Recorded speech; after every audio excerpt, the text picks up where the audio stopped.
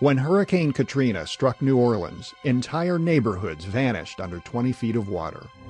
Friday marks 8 years of civil war in Syria. Nobody wanted this 18-year-old kid to volunteer for their organizations. He's all over the internet looking for somebody, and finally at a rally in San Jose, he meets Deng. Deng had fled.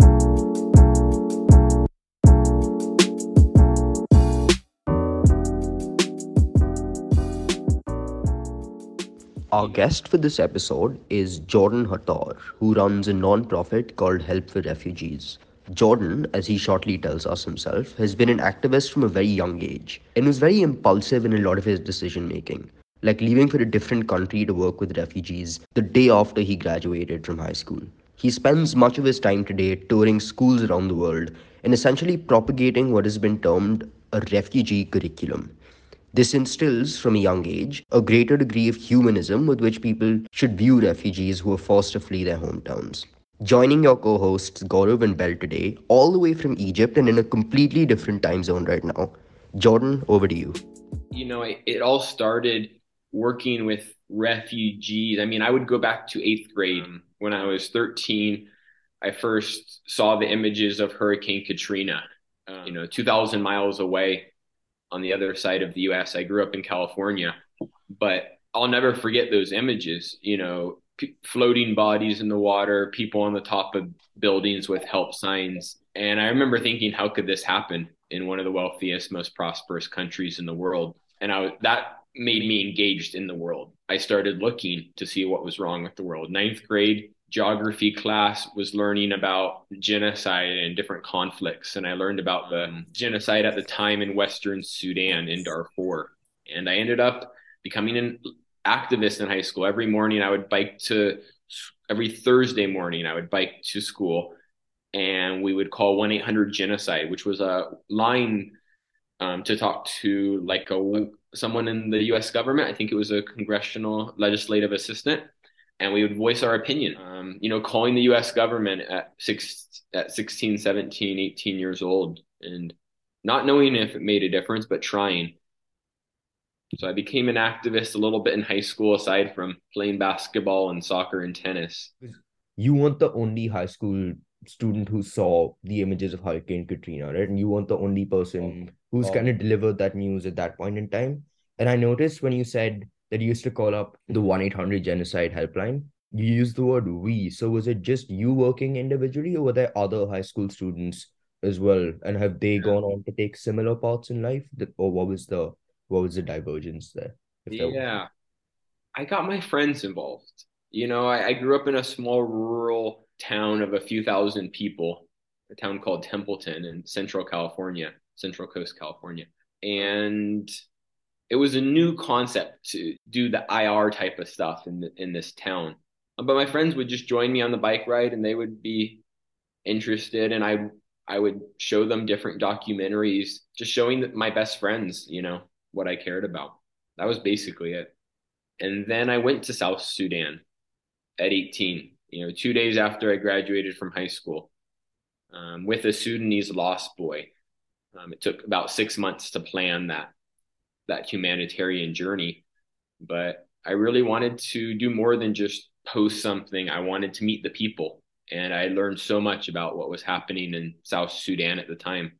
And after my time, so we went to South Sudan to build a medical hospital in his parents' village.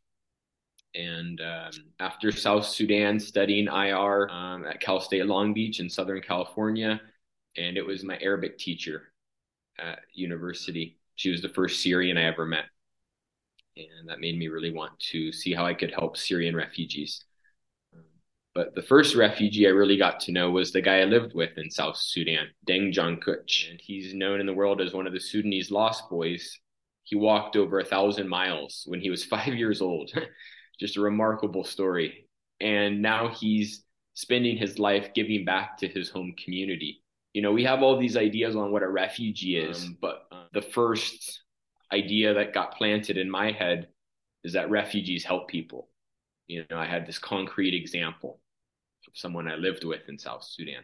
I'm just trying to get at, again, this issue of what sparks certain people's interests and empathies while it doesn't affect the majority of people. Like you've gone out of your Yeah. way to dedicate your life to this, but then most people didn't. And I'm not saying it's a good thing or a bad thing. This is just it's a different path in life, right? But what is it that makes people like you, or makes change makers sort of come alive with these issues? When you're really moved by something. I think we probably all of us at some time in our life are really moved by something.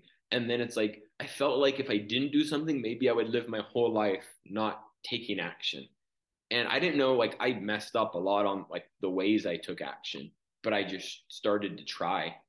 And it made me so frustrated that here I was living this life in a peaceful community with none of these types of problems that I was seeing around the world, and I felt like it was my responsibility, my obligation to try to act. And I think what happened is once I realized I could make a difference, it was contagious. Like once I saw, in the refugee camp in Zaatari camp along the Syria Jordan border, we delivered these caravans. And in one of the videos, you can hear one of the refugees that's receiving the caravans. We delivered these caravans, which are like box houses to help refugees that were living in tents get into better housing because they said that was one of their biggest needs. And I think whenever we're trying to help, it's important to listen to find out what the biggest needs are. So, it's not our own agenda. But I heard this guy say it's, getting this caravan is like winning the lottery. And I'm starting to think, the way that we can make huge impact in other people's lives, that's an exciting thing to be a part of. And that's what keeps me going. You also mentioned that you went to, for example, like you did IR in university at California State and at Cambridge. So I'm wondering how this kind of, this activist side in you that arose after seeing all of these images and everything. I'm wondering how that was perceived, obviously, in your local community, which you touched upon a little bit, because as you said, it's a rural kind of community in the global north and North America. But more specifically, when you actually got into, let's say, a similar like policy space. So, for example, in like university in Cambridge, or even, for example, in the White House, how is this kind of activist on the ground approach perceived by other people, and did they kind of get motivated by Great it? question. Excellent question, Gaurav. I think back, and I'll answer that first in a different way. And first off, when I'm thinking about other people's opinions, I'm really making sure first about why am I doing this? What's my intention? I think intention really matters when we're trying to make a difference, and making sure that we are really thoughtful in how we act. I was at International Day of the Girl with Mrs. Obama when I was interning with her office, and the last, end of 2016, beginning 2017. I'll never forget at the International Day of the Girl, this one girl basically said, and someone was asking her, it was a teenage girl from West Africa, I think, and something about like, how do you keep going when you face these death threats or these different challenges? And she said, I don't listen to the 7 people that say I can't do something. I listen to the one person that says I can. And I would add that sometimes it's just you. And that's okay. And back in my rural hometown in California, I didn't have much support at the beginning, but at the end, I had quite a bit of support. They brought me back to speak in front of the whole school the following year with Deng Jongkuch after we were in South Sudan. I got like the hero's welcome back in my hometown. Whereas before, everyone's like, "Oh, this is a crazy idea." But I mean, I was also, there was mixed support. I was like voted most likely to save the world my senior year in high school, but I was also hearing some comments that would really discourage you. And then when I got into Cambridge and Long Beach State, I was around people that really had similar viewpoints on that we need to take action. I would say IR is like the change the world major. And it was exciting to be around. Yeah, of course, sometimes your activism or your different ways to get engaged is going to be pushed down. But I tried to merge like my research, my academics with my life passion of being on the ground, working in crises.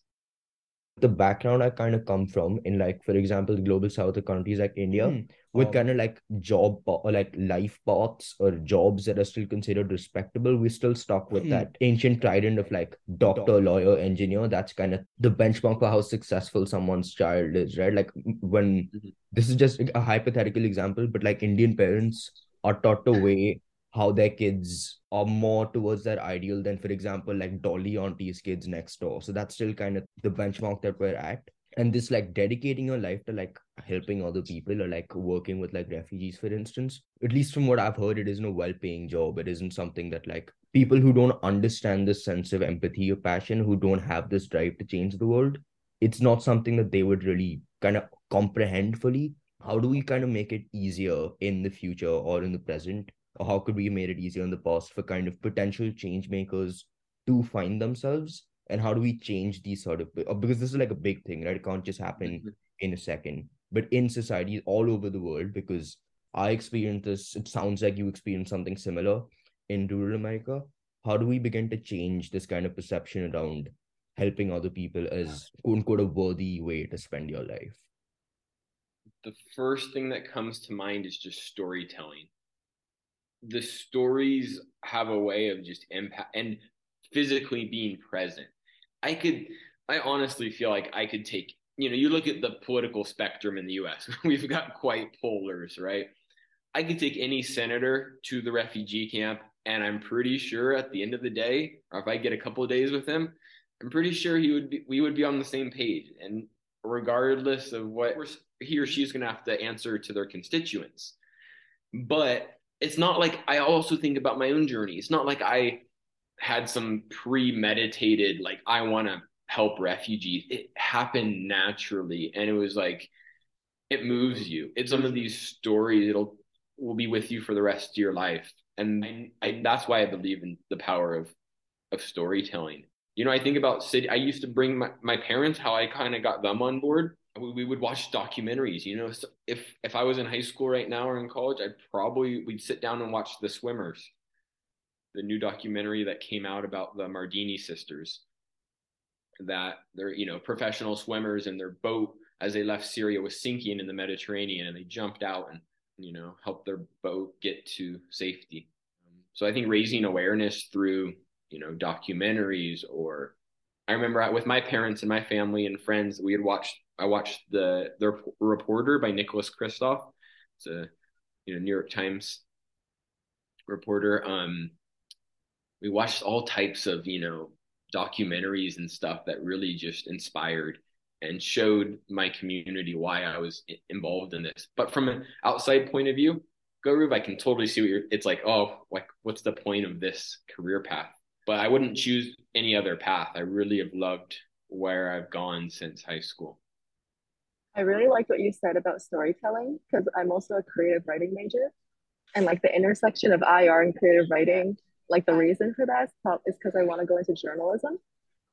It's just like specifically highlighting the voices of people who are experiencing like conflicts or issues in their home states, and just like highlighting and bringing that to the forefront. I feel like that's how you resonate. Like that's how you move people. That's how you get them to become involved, and that's how you raise their empathy. It's like once you tell these stories of these real human people and what they've been through, then you can start actually going beyond the theory and start connecting with them as as person to person, human to human, rather than just like, oh, I understand them from this academic lens because that's what I learned about in school. And I think, Jordan, what you're talking about like just highlights physicality of issues, and I think that's what we're missing in IR studies now, because like IR is like it is very theory based, and there are like case studies that you can do in class, but I feel like you really do need to go outside the lecture hall and like go beyond the abstract research papers, because there's this whole other dimension of it, which is the physical space and like the landscape that you can go into. So I feel like maybe having a balance between those two would probably honestly motivate and inspire people to go out more. Because I feel like right now with our education, it doesn't motivate people to like stand up and get moving, it actually motivates them to sit down and write. So I don't know. Yeah, that's just like my point of view. That just makes me excited hearing how you phrase that. It makes me think of two of my big role models in reporting, Christian Amanpour, the she's covered conflicts, most notably from the Balkans in the early 90s, and Nicholas Kristof, who exposed me to the situation in Darfur and Sudan. And they focused on what you mentioned, they focused on real people's stories. And there's this documentary called Ghosts of Rwanda by PBS Frontline. And in the film, it made me think of what you just said, because there was this French journalist, and there was this group about to be massacred in Kigali, capital of Rwanda, during the genocide. And she said that it was that moment when there was that woman speaking to her, woman to woman, that she really, this wasn't about anything else. And the journalist was supposed to leave, but at that moment, it was real for her. And I think nothing can substitute the impact of physically, being present in the situation. What we seem to have boiled down to from this exchange is that the format of education, specifically in IR, is kind of a root problem. It's like a structural problem, because being in a classroom, as Bell said, creates this like lack of physicality, which creates this like distance in your own mind from what's actually going on. So could a potential solution to break down that lack of physicality actually be to change the place of the method of education? I know, for example, John, you with like your Help for Refugees organization have you organize visits obviously to schools to speak about like the refugee problem, refugee camps and everything. But also, if I'm not wrong, on the flip side, and if you could talk about this a bit more as kind of an alternative to education, the way we see it right now, where you would take schools to refugee camps to kind of see what's going on. Is that correct? And do you think that could fit in as Absolutely. an alternative? Absolutely. So, and really and that started from 10 years ago when I was taking random people, not random, anyone from all walks of life to the refugee camp to see it. And then it became more structured, after I left Cambridge in the White House, and I started taking students and their parents and former Secretary of Education from the US, Arne Duncan. He was the longest serving Secretary of Education in the US, took him to the Zaatari refugee camp. And, for me, it's like being able to just, it's like that refugee encounter, having people experience those moments in life just to share another perspective. And I think you're right, that experiment, whatever some schools call it, experimental learning, right? But that's one important part of service learning, um, hearing stories, being on the ground, learning the language, having those awkward cultural exchanges. I was wondering why specifically you chose to work with children and kind of present the issue of refugees to them rather than adults. Yeah, couple reasons. The first one is my mentor, Carl Wilkins, the one that came and spoke in my high school. He was the one American that stayed in Rwanda during the 94 genocide. And he inspired me. And I thought, what if I can be like a little bit like him? And I knew the impact that it made. I also went on a speaking tour with him in the US and Canada for a month when I was 18. And we spoke at high schools and universities all across Canada and the US. And it really motivated me to do that one day. And so that's what made me do, so many school visits. But also, I don't like how the current world looks, and I want it to be different in the future. So, schools are where the next leaders of all these different industries and politics will come out of. So it's never been about fundraising. It's never been about changing people's minds to think a certain way. It's just exposing them to a different train of thought, and tapping into that empathetic side of how we think about situations. Do you think there are differences in the way children respond to what you present to them versus how you think adults would respond? Yes, but sometimes no. I think I mentioned to you last time, like one time at a retirement center, I was talking about follow your hearts. I'm like, I wonder how this message is going to go, given that the minimum age for this retirement center is 81 or something, if I remember correctly. And they were so gung ho. They were making donations. They had a class where they started talking about some of the different ideas. They're very motivated to learn. And kids too. I mean, I've heard some of the most amazing things in school. I'll never forget. I was at International School of Belgrade in Serbia, and this fifth grader, probably about 10 years old, she was very just trying to make sense of all of this. And after she heard my presentation, I was in her classroom. She raised her hand and she said, I don't I don't understand. Like we're 90, she went on this like little cute little rant. She's like, we're 99.99% similar. Why do we focus on the 0.1% that we are different? And it was just silent in that classroom. I'll never forget that moment. There's some amazing moments of empathy and compassion, but there's also some dangerous moments of hurt that I've seen too. And I thought the biggest problem with refugees is what some of their actual needs, whether it be shelter, education, health. But I've realized as I've gone on these speaking tours and worked in schools and universities, part of the biggest problem is how we treat refugees. It's I was at in a seventh grade classroom, and this student made a reference. He said it's the terrorists, the Muslims, and we spoke about half an hour. I was fortunately in that classroom, so I could share a little bit about Islam, some of my firsthand experiences, living in Islamic countries. And I'll never forget though, the next day a kid came up to me from that class, and I still remember his name. And he said, why did the guy say that? I'm Muslim. And it felt like part of him was destroyed. So yeah, we have to be very careful with our words, but I've seen some amazing things and some also really destructive things, unintentionally, but very destructive as well. That's the thing about children, right? Like they can be Yeah. it's kind of interesting how okay, they're the most innocent. They come up with these like kind of like unspoiled, unabashed viewpoints about how like the other is the same as myself and everything. But also children can harm sentiments being more carefree with the way they conduct themselves and the way they go about things, that children are quite likely to slip up and say something. Not that adults aren't. Adults make much graver errors, but I think that's an interesting time to kind of go and talk to people when they're at that age Yeah. because they're kind of more free, right? Do you think that But makes any impact? go, what I think about is that whoever, when she said it's the terrorists, the Muslims, that thought came from maybe a parent, maybe something on social media. He did not come up with that. I try to remember that.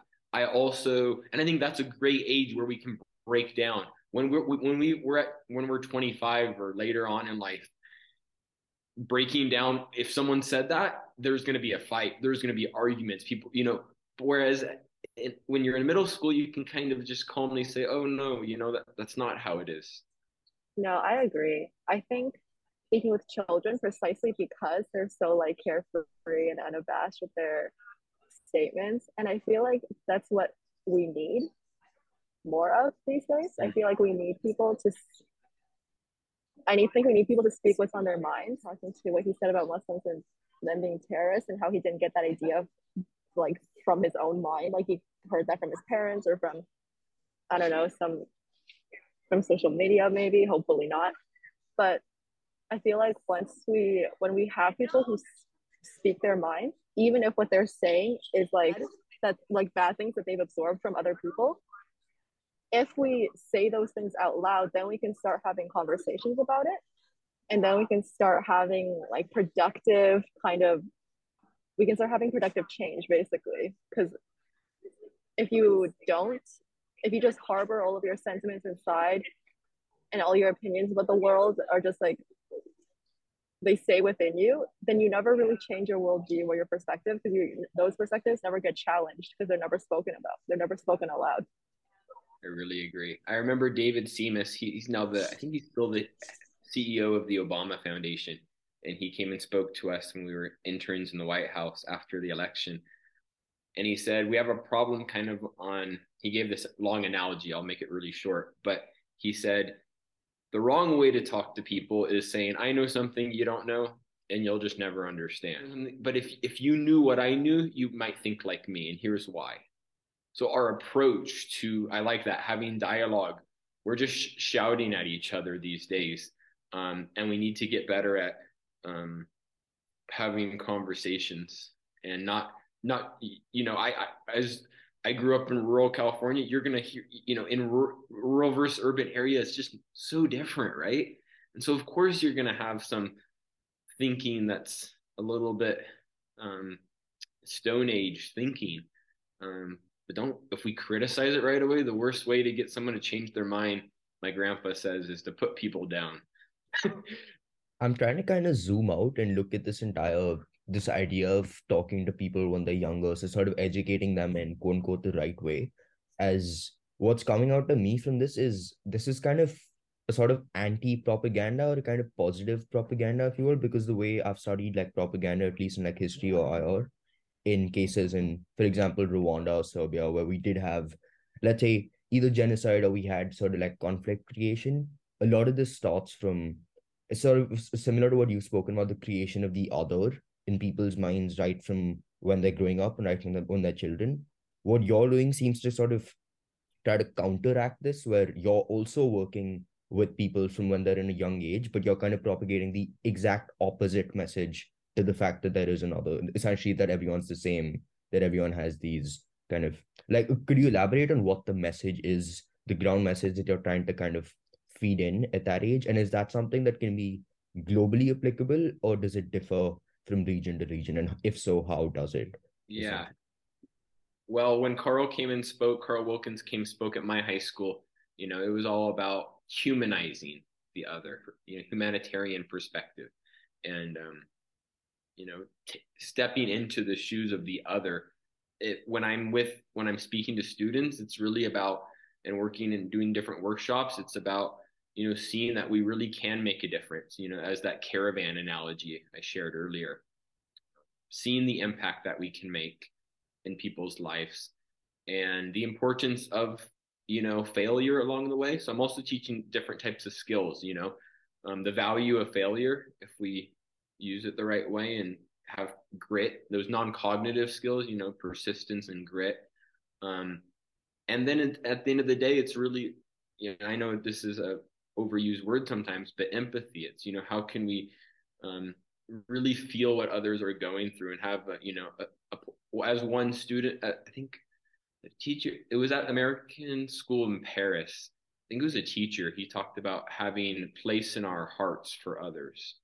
And I don't think it's, as you asked, I mean, I've been in some, I've spoken over 45 countries now, and I don't think there's been a country where they're exempt from every school I've been in, every country, they want to get to know people from other places. They want to help, and figuring out what they can do. That's the scariest thing, I would say.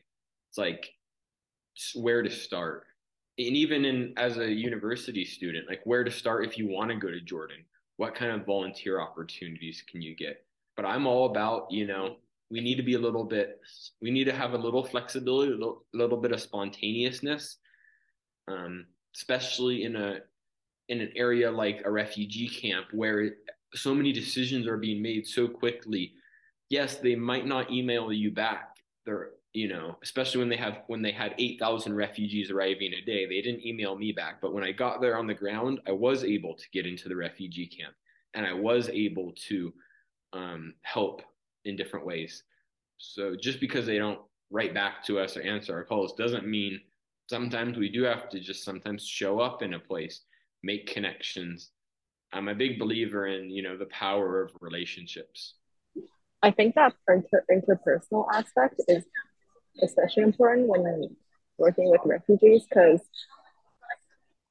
they have a worldview that we just cannot even imagine. Like someone who is not a refugee, you just have no idea. Like you just don't know. And I think that's why people who have contact with refugees, that's why they come out of those encounters feeling so like changed, or they feel so motivated or inspired. Maybe it's because they've heard stories that they don't usually hear about and they can't imagine going through. But it's just jarring. And I think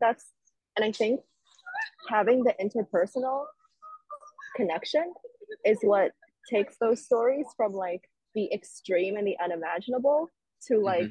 like this is something that actually really happened. Like it's not just on the fringes. It's like an actual real life, like this is my story. And it like not normalizes it, but it makes it less of a spectacle. Yeah, and I was at Melbourne College in Hong Kong the other month, and after we did a live Zoom call with Syrian refugees inside the Zaatari refugee camp, and we walked with, the father, showed the view from behind of his second grade daughter walking to class, walking to school in the morning. And I'll never forget in reflection the next day, one of the fifth graders said, I used to think the refugees were, and he was like, I feel bad for even saying this. I said, no, please share what you want to say. It's like, I thought refugees were dirty. And then I realized what matters most is their personality. So you're right, Belle. It's like these experiences, and it's not, the stories can be literally, maybe they can't go to a refugee camp right now, but with technology, we can make it feel like almost they're there. It's not the same, but it's getting close. I can feel some of those same emotions. Yes, you can't feel the dust and the mud as you're walking through a rainstorm and the smells. Yes, you can absorb all of it, but you can absorb quite a bit from a Zoom call what I've noticed because I've been feeling it myself. Speaking of refugee camps, this is a little unrelated to the exchange that just went on, but this is something I'm curious about.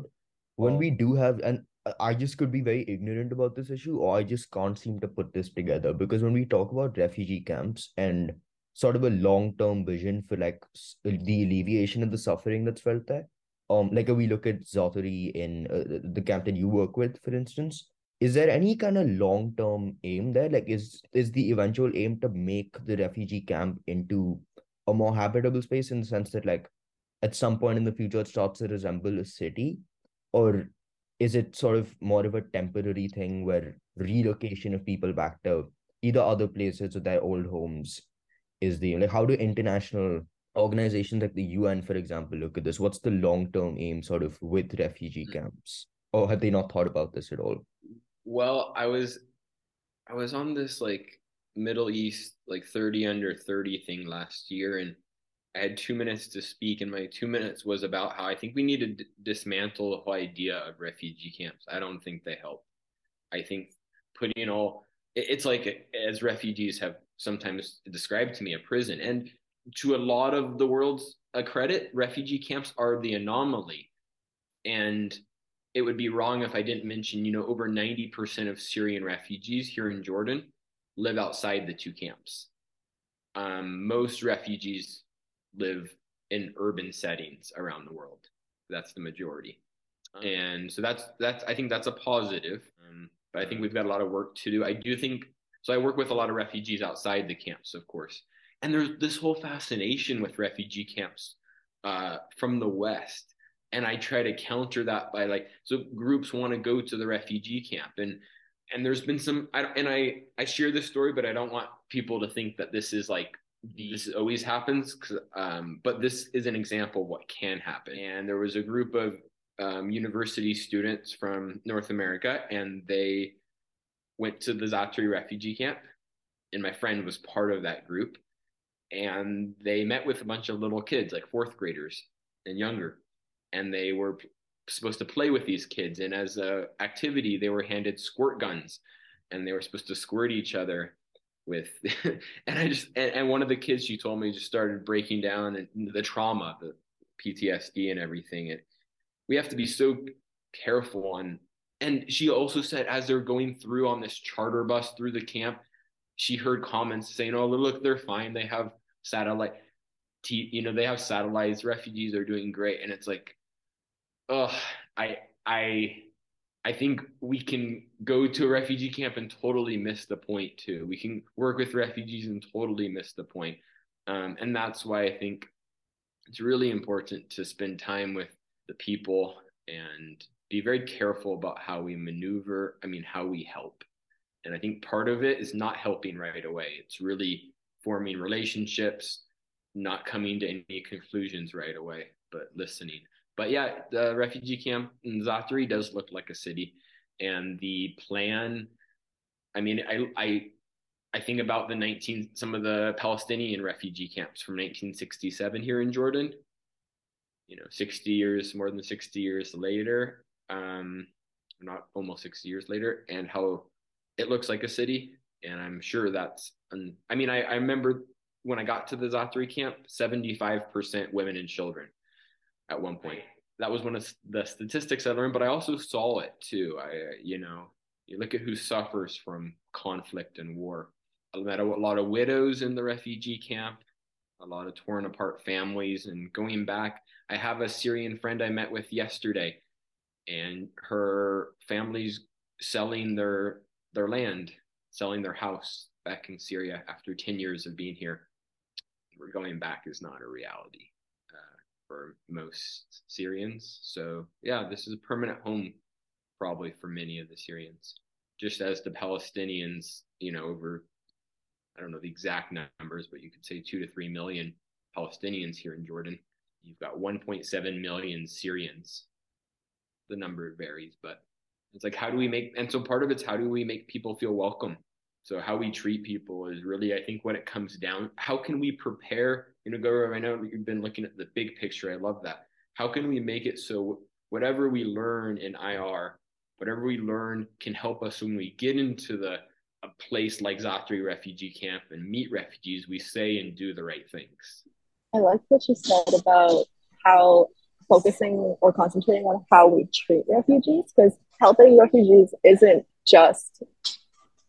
have to be just going to the camps and helping them there, providing them with resources and whatnot. It's also how you treat the people next door who probably might have gotten displaced from their home and are now having to establish themselves in an entirely new country where they don't know anyone, where they don't speak the language. So it's just like those mundane, everyday things, like how you show up for people in your everyday life and how you treat, like migrant workers, immigrants, refugees that It's like, just like, again, the interpersonal, like really just forming that connection, not jumping to conclusions right away. I like what you said about that as well. Like there's lots of ways to help. It doesn't just have to be on the groundwork, even though that's like really important and really key. Well, we're all on the ground. I love that, Belle. It's like, how do we show up in our own communities? And you're right. It's not just about refugees here. It's bigger. It's about anyone that feels like they're, any minority, any group that's having a tough time adjusting. And I was on one LA radio show a few years ago, and Los Angeles radio show, and he basically asked, why should we take in refugees? And then I said, well, we're a country of refugees, and I started giving some examples, and he's like, well, we're a land of economic migrants. And here's the problem: when we're starting to say like economic migrants are more entitled than refugees or immigrants, that's where we have to be so careful and just be like, anyone that has gone through tough times, it's good to know the difference. And I know a lot of schools, and I help them with different activities for, what's the difference between migrant, refugee. But at the same time, let's forget the differences and know that these people it's a lot easier to stay in your country than it is to leave. That's one thing I really remember from refugees telling me that. One 14-year-old at the Budapest train station in Hungary at the height of the Syrian refugee crisis, which a lot of people say was like 2015. This journalist asked him, European journalist said, where do you want to go in Europe? As if he was winning the lottery. And he said, Syria. And she said, no, Europe. Like she thought he didn't understand the question. And she started saying like Germany, give me an example. And he was like, I understand your question. I want to go back home. And that changes our perspective, right? Refugees are not trying to take, things from other people. They're just trying to live. It sounds like a lot of the problems we're facing and that you're specifically dealing with is dealing with this merger or this clash of both languages, cultures, and also worldviews, I think, at the base of it, from both sides, right? Like refugees coming into an environment that's different from their religion, but also the host nation that actually is or trying to assimilate these refugees within their own cultures. Like there's kind of a clash emerge on both directions. But I'm sure you would have seen also, like as you demonstrated with like these examples that you're throwing in, which both of us are really enjoying from like all over the world with like people that have said certain things that have stuck with you. Um, I was just going through like your website and I noticed you've really been all over the world, right? And just like very different places. So, for example, like you gravitated from Denmark to Saudi Arabia to the US to just like as different contexts as you could possibly imagine. And this is in the context of obviously your work in kind of educating people and trying to change their viewpoints. What I was wondering there was what your kind of strategy is going into these different places. So, for example, if you were in Denmark the other day and you're going to Saudi Arabia the next, you're going to India, let's say day after. And these are places with very different contexts, with very different cultures. That would lead to each of these contexts, the school children you engage with in these different countries having slightly different viewpoints about the entire refugee issue. Is that the case? Are there generally very different viewpoints, or is it roughly, at least at that age, is it the same level of vulnerability and the same level of sort of perception to take in new ideas? Yeah. Good question. I think there's a very similar demographic in all schools I speak at. There's a small minority that really like are your activists that will gravitate towards what you're talking about, want to take action. Then you've got like 70, 80% that they're movable in a way in terms of like they're trying to understand, but you need to give them more simple ways that they can engage. How can they engage with this issue after you leave? They might not identify themselves as an activist. And then sometimes you do get, 10%, 20% that are repulsed by a message and they try to, for whatever reason, counter it. And I love working with people. I think it's important. I can sit down with anyone and just hear where they're coming from and try to. And Mrs. Obama always said, reach people where they are.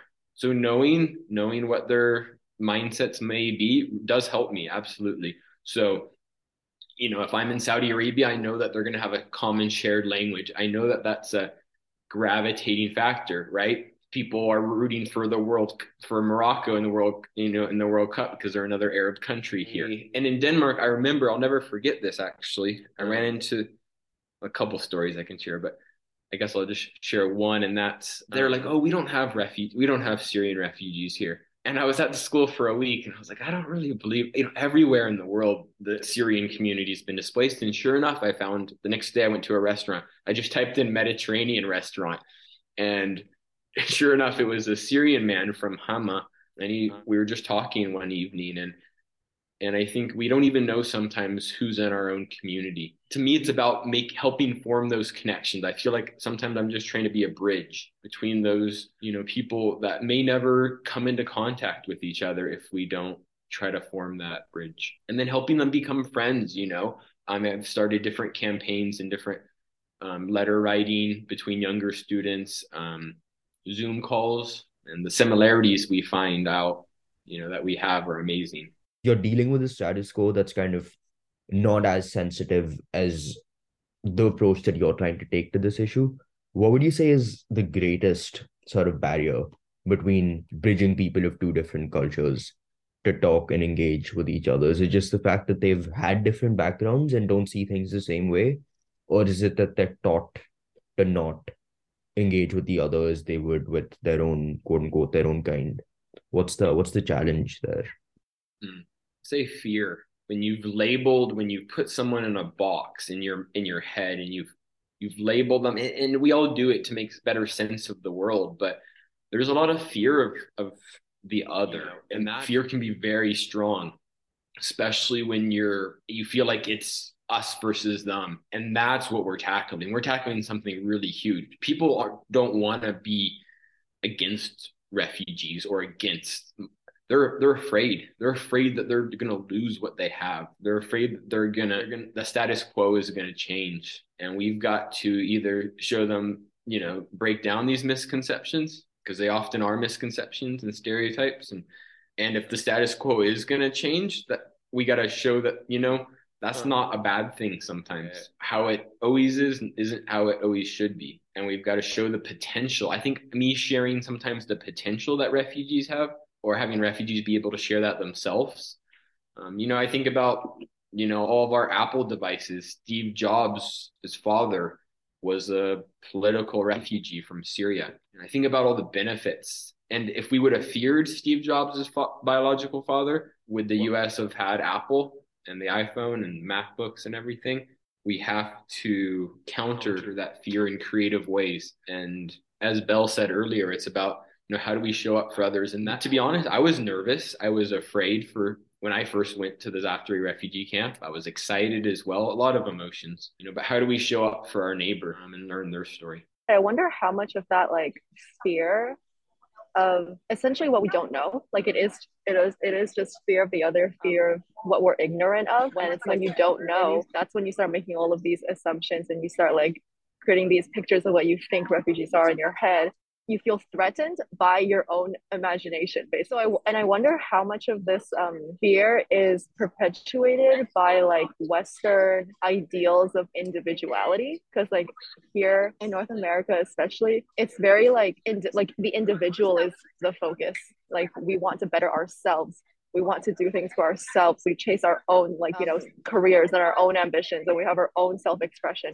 But in, for example, East Asian countries, it's the collective that is emphasized, and it's the group that is of highest importance. And I know in a lot of indigenous cultures as well, it's like sharing is emphasized, and your community is the focus. And making connections and forming connections with other people is actually more highly valued than anything you can do for yourself. So I really wonder like how much of like anti-refugee sentiment is just centered around our culture at large. Okay, so if that's the case, if it's because of individual, do you think it's like, I think about the Paris attacks, the bombings? I don't know, they happened, it was 5, 6, 7 years ago, and the first news story that broke was that it was like, I think, Syrians or refugees. Although it turned out that that wasn't, I think, if I'm trying to remember, I don't think that was the case. But the first story often is the one that sticks. And I'm wondering how much of it do you think is are individuals that are like reporting the news? And I know you mentioned earlier that news is not just coming from traditional outlets, but collectively from social media and from each other.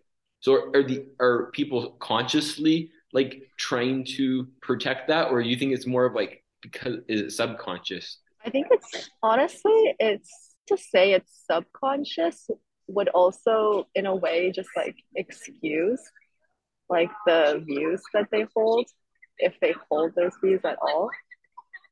But like, let me understand. So like your question is like, do you think the people who make up those stories, they're doing it subconsciously or because they consciously hold those views? Let's look at the birther movement. The people, for example, that didn't believe that President Obama was rightfully born in the U.S. Like there was like the birth certificate was authentic. It was shown that he was born in the U.S.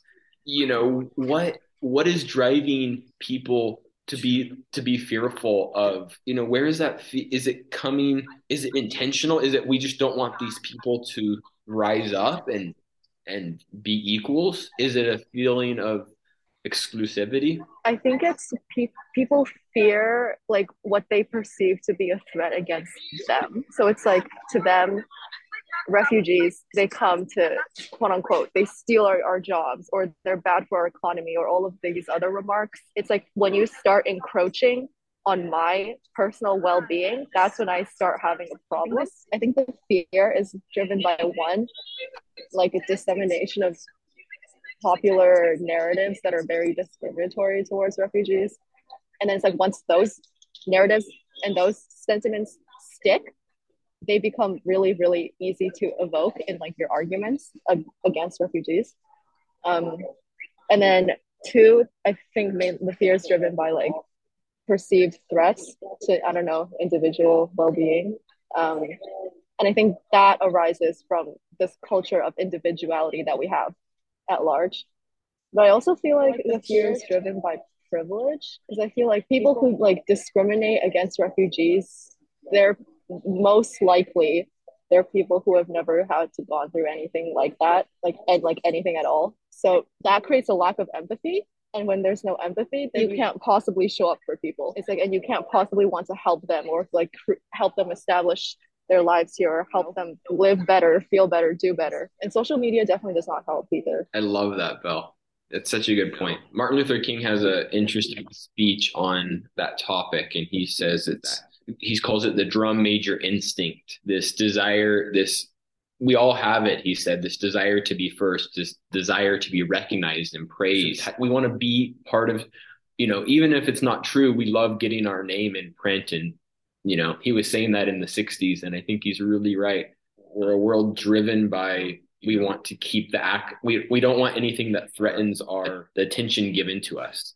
I was gonna ask, since we are an IR podcast at the end of the day, I tend to do this towards the end of every episode. I wanted to look at this from like the perspective of foreign policy, because obviously the silver bullet solution is stop waging war, stop waging conflict, you won't have refugee crises. Let's say if the question I'm asking you is not hypothetically if you were the prime minister of Syria, I knew what you would do in that case. But let's say it's a little more complicated than that, and you were, let's say, the prime minister of one of the neighboring countries. What sort of a foreign policy would be ideal for you to take up, or for you if you could control or dictate sort of the principles that neighboring host nations operate, but also like global sphere overall operates? What kind of ideals would you take up at that broad policy level? Because we've spoken a lot about the individual level, and also obviously the individual level is what translates into foreign policy. But how does that look at sort of through a systemic lens, and how would you do that through, again, principles of IR and stuff? Yeah. In terms of whether I would open my border to refugees, I mean, I look at Jordan as a great example. I kind of call it like the land of refugees. Over 500,000 Iraqi refugees, millions of Palestinian and Syrian refugees. And there's a really good video about the king of Jordan talking about, at one point they had hit saturation point. They can't take in any more refugees. But then it does come back, he said, to the human level. This is what the king of Jordan said a few years ago. He said, there's a pregnant woman, a woman with a baby in her arms, and she's being shot at as she's crossing the border. What do you want our military to do? You want our military to shoot at her? Of course not. There's only one option, and that's to take the person in. And it's just a common sense reaction. And I think neighboring countries of Jordan have had such a huge responsibility, and they've done a lot. But unfortunately, now the borders are closed. I mean, all the neighboring countries have taken in as many refugees as they can. I would say we've got to do better collectively. If I was a neighboring country, I would put pressure on the Syrian government. And you do that with, as I learned through Model UN, you do that through, allies and groups. A group of countries putting pressure on a country has a lot more impact than just one country. So we've got to put humanity, this might sound cliche, we got to put it before making a profit, because sometimes it's not profitable to decrease you look at with Russia there's so much more that we could do to maybe prevent some of Russia's military moves by putting harder, pressure and more sanctions. We haven't really given that a try. But then really, I would meet with the people first before putting sanctions and stuff. I would meet with the president of Syria. I would really try to, but if that doesn't work, I really believe in opening your border as much as you can and try to make that awful decision of bombarding your civilian population. You hope that they see that. And if they can't see that, then I don't know what you can do. By yourself, I don't think you can do much, but with a collective group of countries, I think you can do a lot more. And it's just so simple, just be more human and stuff, right? That's the message that we're trying to get out. Yeah, I mean, I remember when I was 24 years old in the White House, met with one of President Obama's advisors on Syria, and I was talking to him on the phone as Aleppo was being destroyed in winter of 2016. I could feel in his voice as I'm sharing some of the stories that I'm hearing from doctors and because I had, some people on the ground there. And yes, it's one thing to get all the intelligence reports, but it's a different thing to hear about what happened to Jamil and his family. And I remember sitting next to him, talking to him about Syria. And you never know, we don't know what our impact can be on people if we don't try. Maybe that's my idealistic, you have to be a little naive to change the world, but sometimes it really does work. I just feel like throughout history and just like taking a look at like just society around us, this group of idealistic, naive people who, again, as you said, have the potential to change the world, they form a pretty small minority. And since this is a very small minority up against, so it's sort of like you against the world, right? At that point, where you're trying to make changes and trying to just do as much good as you possibly can. But then there's an opportunity cost there because there are many different avenues that you could take. Like you could take the conventional policy making politics route where you just get into kind of you dedicate your life to kind of rising up the ranks, and then you say, okay, once I'm up there, once I'm in a position of power, I'll enact all of these proposals that I have. I'm kind of now thinking against this construct of on the ground after that exchange where you said that everyone's sort of on the ground, but then you could, in the conventional sense of the word, work on the ground as similar to what you're kind of doing, where you work in refugee camps, go around the world just educating people.